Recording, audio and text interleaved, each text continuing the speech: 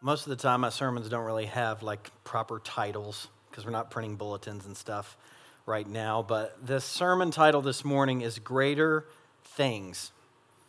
Greater Things. Can you repeat that with me? Greater Things. That's what I want to talk to you about this morning. Greater things, how you can experience greater things and be a part of greater things in your life today. And as I began preparing the sermon this week and was thinking about greater things, I realized it was kind of timely because I came across this study from the Gallup polling organization, and it seems like that's really what people are wanting right now, greater things, because if you look here, this is a poll of Americans' average satisfaction with a variety of areas of life, and it's at a 2-decade low. So you can see in 2002, it was kind of the peak, and it's fluctuated since then. But they track this every year, year after year, and this past Thursday, they released their findings that Americans are not satisfied with their lives right now. And I know that they spend a lot of time and a lot of money on this study, but we probably could have guessed that this was the case if we just talked with one another and other people, because you and I know that right now, people are seeking greater things. They're seeking greater satisfaction. People want a greater sense of community, a greater sense of unity in our country, a greater sense of peace, a greater sense of purpose, a greater sense of joy. People want to do greater things than we're doing right now. I mean, this is just a longing I think a lot of us are feeling right now.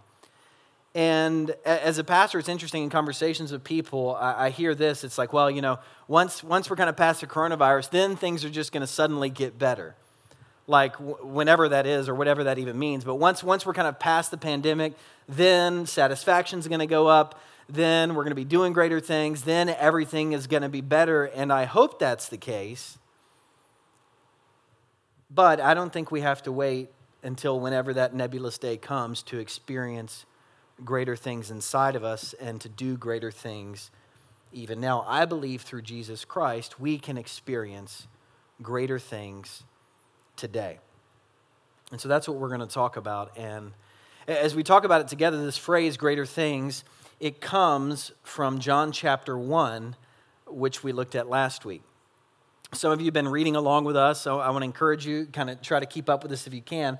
But last Sunday morning, we talked about this story where Jesus calls the first disciples. He gives them this simple invitation, come and see.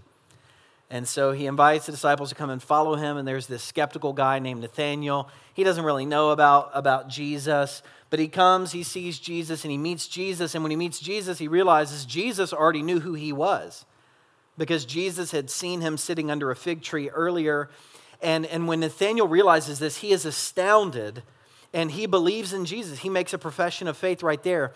And what's interesting, John chapter 1, verse 50, Jesus says this to Nathaniel.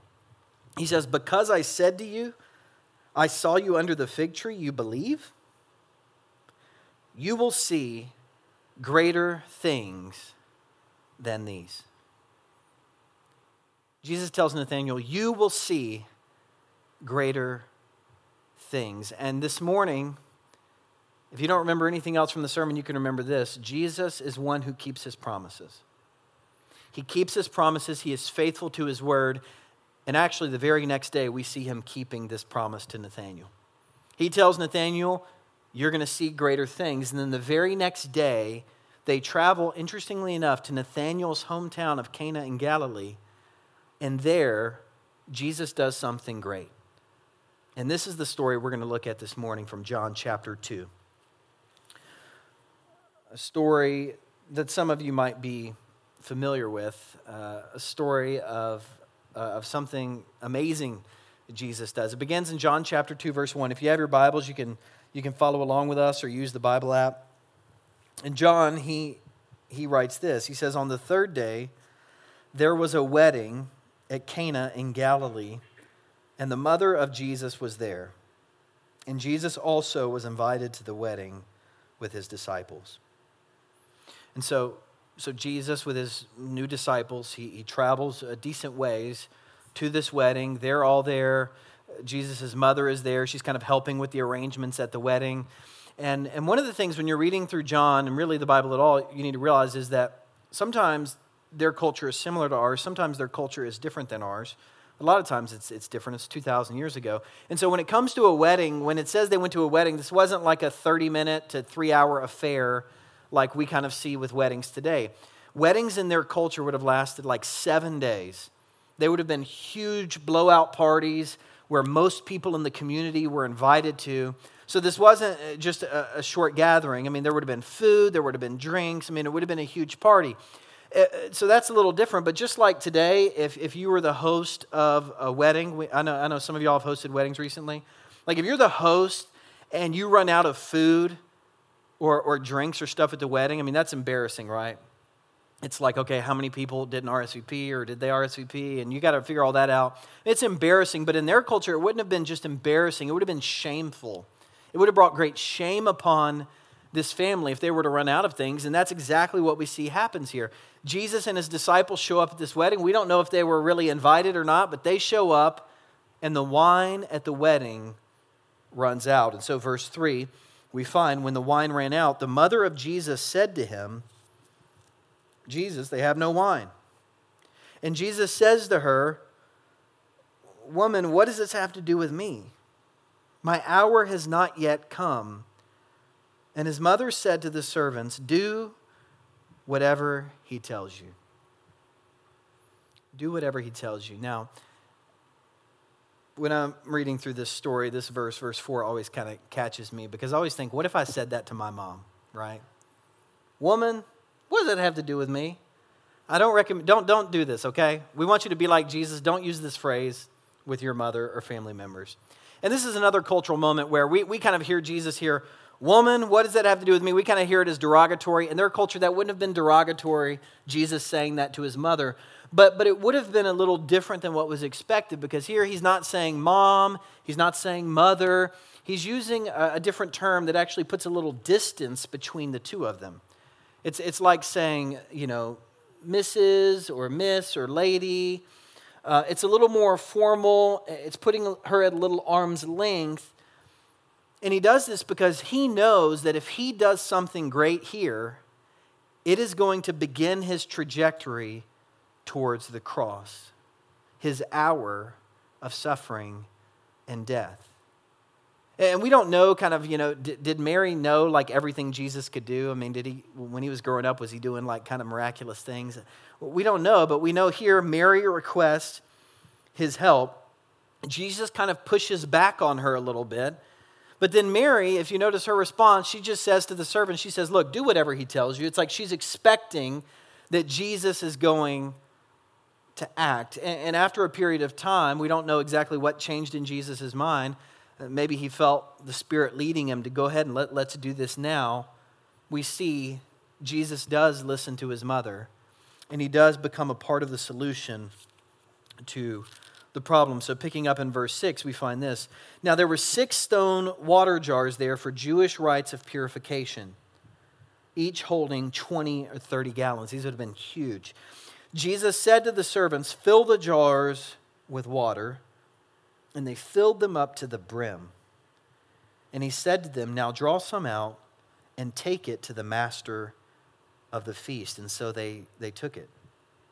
And when the master of the feast tasted the water now become wine and didn't know where it came from, though the servants who had drawn the water knew, the master of the feast called the bridegroom and said to him, everyone serves good wine first, and when people have drunk freely, then the poor wine, but you have kept the good wine until now.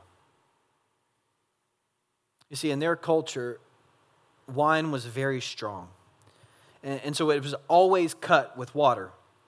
And so at the beginning of the wedding, it would be, stronger, higher quality, less water in it. But then as the party went on, they wanted to extend it, save a little money. They'd add more and more water to it. I don't know if any of y'all can relate to this. My dad, when I was growing up and we were low on milk, he would add water to the milk. That was wrong, right?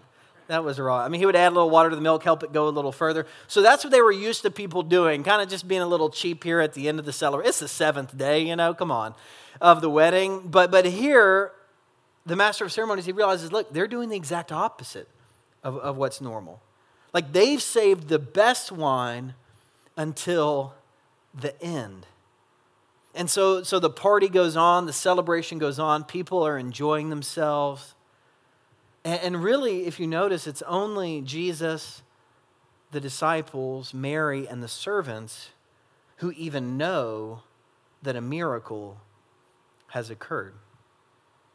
They're really the only ones here who've realized what's going on. And of course, John, who was one of the disciples, he's there, and he knew what was happening. And so years later, as he's recording Jesus' life for the next generation to know about, and he's thinking back on every event, every great thing that Jesus did, every great thing that Jesus said, John thinks back to this event and he says, you know what? I need to include this in my gospel because this is significant. This is significant. And then verse 11, he kind of summarizes the story he's left for us. He says, this was the first of his signs Jesus did at Cana in Galilee and manifested his glory, and his disciples believed in him.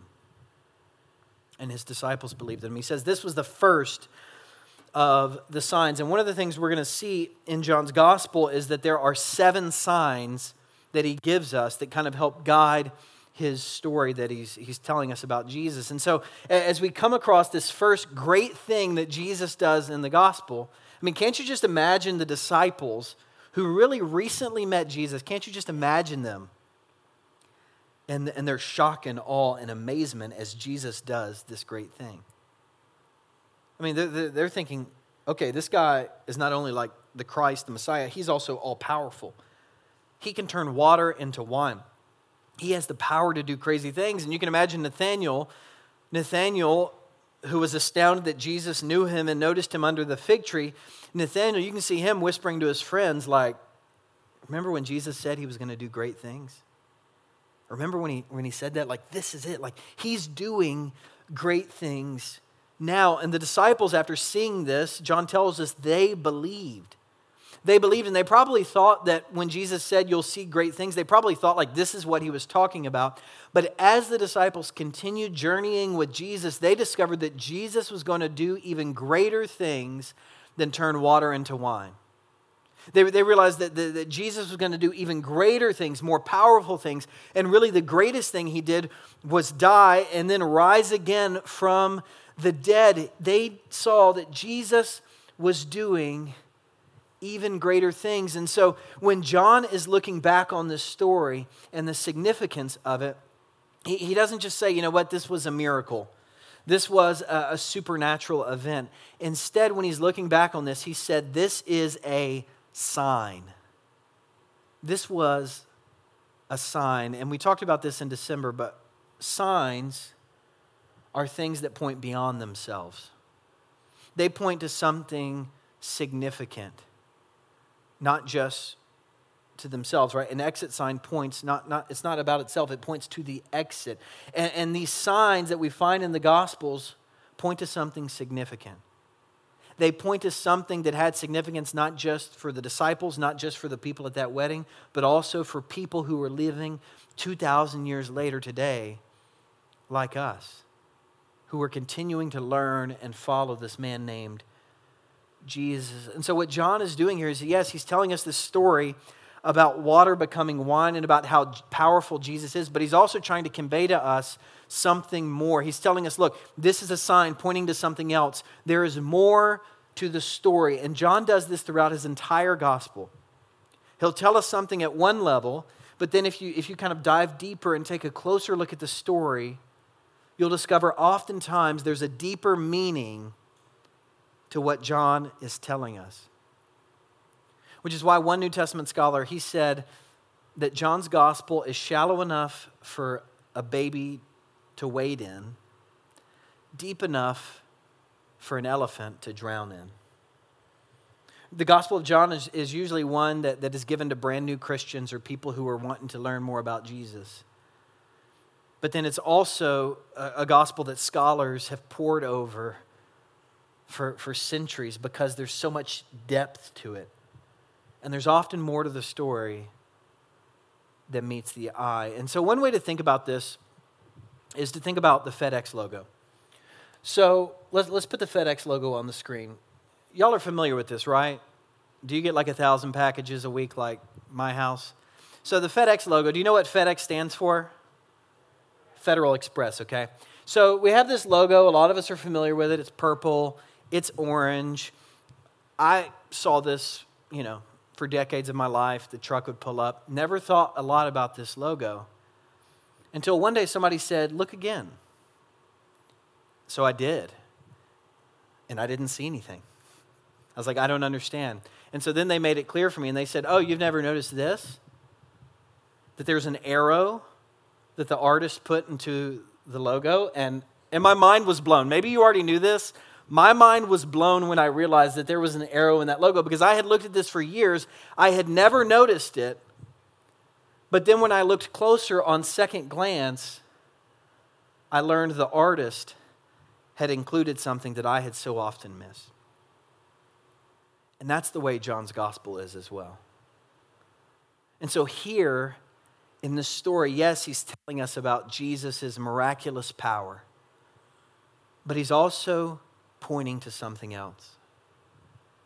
And I think one of the things he's pointing to is to the nature of the kingdom that Jesus came to establish. And what this kingdom and life in the kingdom with Jesus as our king means for us, his disciples today. And so when we look at this story and we kind of take a closer look at it and look again, what we find is that Jesus' kingdom and the life he offers people who have him as king is one of transformation, first of all. I mean, yes, we see him transforming water into wine, but did you also notice the pots? John tells us that these were pots used for ritual purification in Judaism. They would have used them to wash the outsides of their hands before meals and before religious ceremonies. So we see these pots had a purpose. Jesus comes along. He gives these pots a new purpose. He transforms them from these old religious objects into these vessels that lead to joy and fulfillment for this celebration. And we also see he transforms this celebration. It was about to be a source of great shame for this family, but now it's become a source of joy for everyone present as he does this miracle. And the thing for you and me to know today is that Jesus and life in his kingdom continues to be one of transformation. His power wasn't limited to this miracle. His power is for each of us today. He has the power to transform us, not just on the outside, like they used to do with their ritual washings. He has the power to cleanse us from the inside out and to give us a new purpose and to transform the empty parts of our lives so that we can experience the fullness of life with him. John is telling us Jesus' kingdom is one of transformation. He's also telling us here it's one of abundance. I mean, did you notice they said the servants filled the pots to the brim? They didn't do a head count and say, hey, how many people are at this party? How much wine do we need? Jesus didn't say, okay, yeah, let's do a calculation. Everybody has half a glass. Okay, They didn't do that. No, they filled them to the brim. Jesus made 120-ish gallons of wine. It was greater than what was needed. It was more than Mary could have asked for or even imagined. It was an abundance of wine, and this is a sign pointing us to the nature of God's kingdom, that his kingdom is one of abundance. Nothing is lacking in his kingdom, and nothing is lacking for us. He doesn't just give us a little forgiveness here and a little forgiveness there, and then eventually we sin so much that it kind of runs out.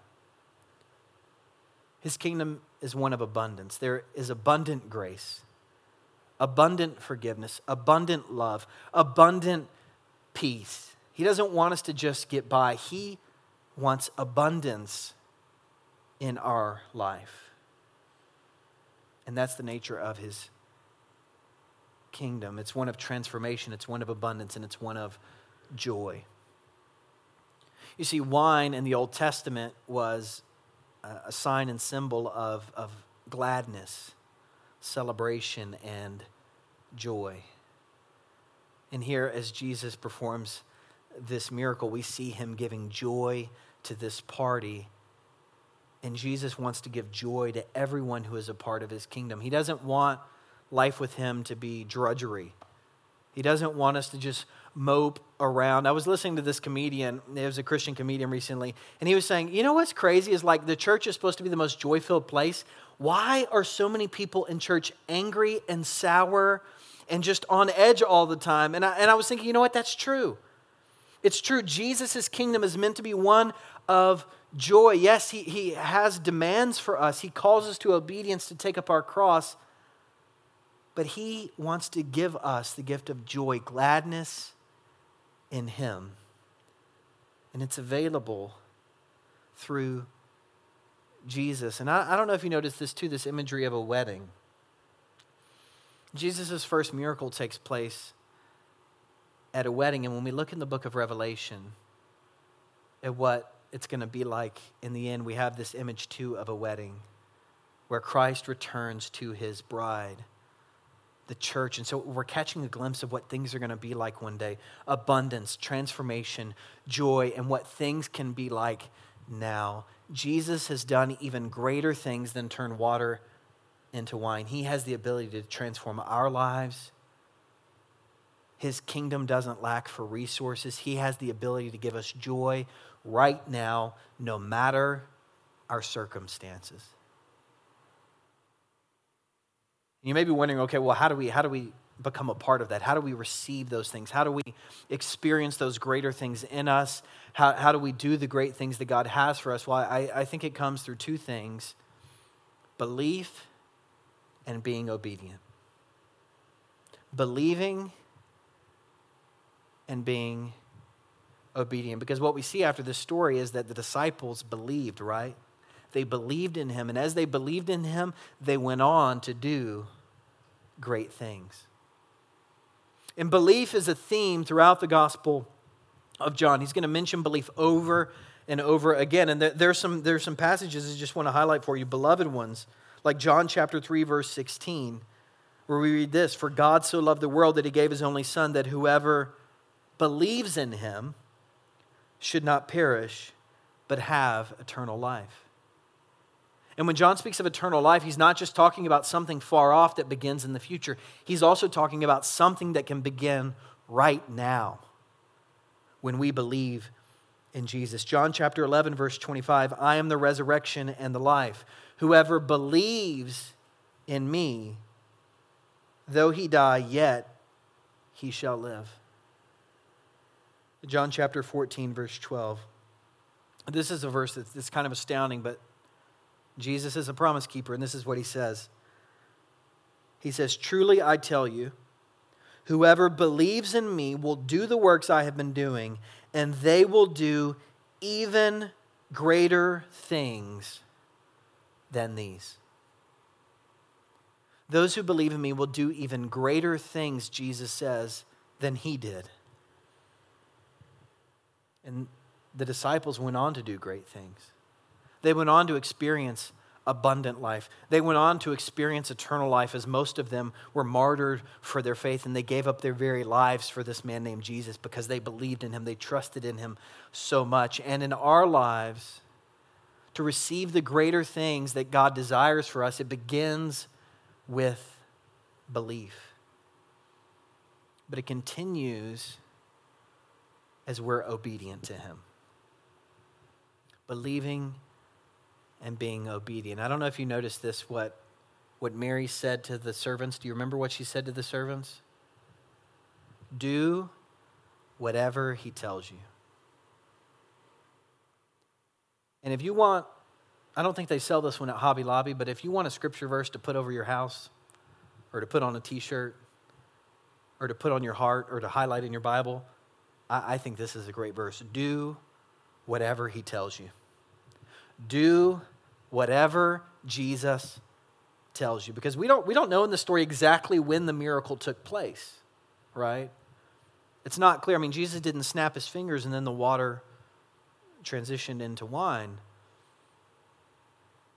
He said to the servants, hey, go and fill up these jars. And as they filled them up, some point along the way, the miracle happened. And so as I read the story, sometimes I wonder what would have happened if the servants said no. would the miracle have taken place? And I think about in our own lives as well. When we don't do what Jesus tells us to do, what the Spirit's leading us to do, how often do we miss the miracles that God wants us to be a part of, the greater things that He has in store for us? But I think that if we're willing to be obedient to Jesus, to do whatever He tells us to do through His Word and through His Spirit, then I think we will actually begin to do the greater things that He talks about as we believe and are obedient. And this is connected to a guy I've become connected with over the last year or so named Terrence Lester. A guy who's doing what I would call great things in the city of Atlanta. Terrence and his wife, I think we have a picture here. They were living in the city in 2004, poor college students. They were eating ramen noodles one day and had barely any gas in their car. And they were kind of starting to complain about their lives and just thinking, life is just kind of right now. We're poor college students. We're eating this stuff. We don't have a lot. We're just trying to get by. But they lived in an area where there were a lot of people experiencing homelessness. And so they began to think, but you know what? A lot of people are struggling a lot more than we are. So they began to kind of change the frame and what they were thinking in their minds. And they said, you know what? Why don't we go and actually love our neighbors, do what Jesus tells us to do? They were both believers. Why don't we just do what Jesus tells us to do? And so they got in their cars. They searched their house first. They loaded up different clothes, and his wife had an old pair of Reebok shoes. She threw those in the car. So they began driving into the city. And as they were driving into the city, a woman who was barefoot ran up to the car and said, "Excuse me, do you have any shoes?" And they said, "Well, actually, we do." And she said, "Thank God, I was praying for a pair of shoes last night." So they got out the Reeboks, they gave them to her, and sure enough, they were the woman's exact size. And they said, as a family, at that moment, things began to change in their lives. They realized that God had greater things in store for them. God wanted to do great things through them. God had a greater purpose for them. And so that began a journey for them as a family where they said, look, we want to continue to serve and love our neighbors who are in need. So they started a nonprofit called Love Beyond Walls. And I learned about them at the beginning of the pandemic, because if we go to the next slide, you'll see they started making sinks, portable sinks for the homeless in the city. Because when everything shut down, all of a sudden the bathrooms closed. So where people were washing their hands, all of us are, getting hand sanitizer and hunkering down, all these people living on the streets had nowhere to even wash their hands. So they started dreaming about taking sinks from old RVs and retrofitting them and putting them all around the city. And then as they did that, the vision began to spread around the globe. They began making showers out of old containers for people who were experiencing homelessness. They began doing all of these things that were greater than they ever could have imagined in 2004 when they were a couple of poor college students who simply thought, you know what, let's be obedient and just do what Jesus tells us to do, love our neighbors. And I believe they're going to continue to do great things through their ministry. But I wonder what would have happened if they hadn't have gone out that day and followed what maybe they called it the Spirit. Maybe it was just something they said we should go do. What if they hadn't have done it that day? Would their nonprofit have even started? Would these great things even be happening if they hadn't believed and been obedient? And so that's my challenge to you this week, is to do what they did. Do what the Scriptures are calling us to. Believe in Jesus, that He is all powerful. He has the power to turn water into wine. He has the power to transform your life. He has a kingdom of abundance, a kingdom of joy. Believe in Him, that He lived, He died, and He rose again. And He can do great things in your life. And then be obedient. to whatever He's calling you to do. And we find some clear callings in Scripture, like loving our neighbors, but I believe the Holy Spirit also speaks to us, oftentimes in the stillness of our own hearts. So I want to encourage you this week to be obedient. And don't feel like you have to go sell everything or go start a nonprofit or do something crazy or big or radical. Maybe it's just being obedient and picking up the phone and calling somebody He's placed on your heart. Maybe it's just reaching out to a neighbor. Maybe it's just offering forgiveness to someone that you've been withholding that from. Be obedient and believe. For when we do those things, then we will be able to experience the greater things God has for us inside of us, and we'll begin to do the great things that God wants to do through us. So let's pray and ask God to make it so. God, we thank you that you are the God of miracles, that you are the God who hasn't left us alone in this world, but you have come in the person of Jesus Christ. We thank you for your kingdom that you are establishing that has no end, that you invite us to be a part of now. And God, we know there are a lot of broken places in our lives. There is a lot of emptiness. Just as this wedding ran out of wine, a lot of us feel like we've run out of a lot of stuff in life these days. We feel like we've run out of joy. We've run out of peace. We're just running on empty. But God, we believe you are able to fill us up. You are able to transform us. And so we ask that you would give us joy, that you would give us grace, that you would give us ultimately your presence and your power. And we ask that you would give us the courage to do whatever you're calling us to do. So God, speak to us as we read the Gospel of John together. Holy Spirit, speak to us even now as we've gathered together as your people. Help us be your hands and your feet so that we can experience the greater things you have for us. We ask all of this in Jesus' holy name. Amen. Amen. I invite you to stand.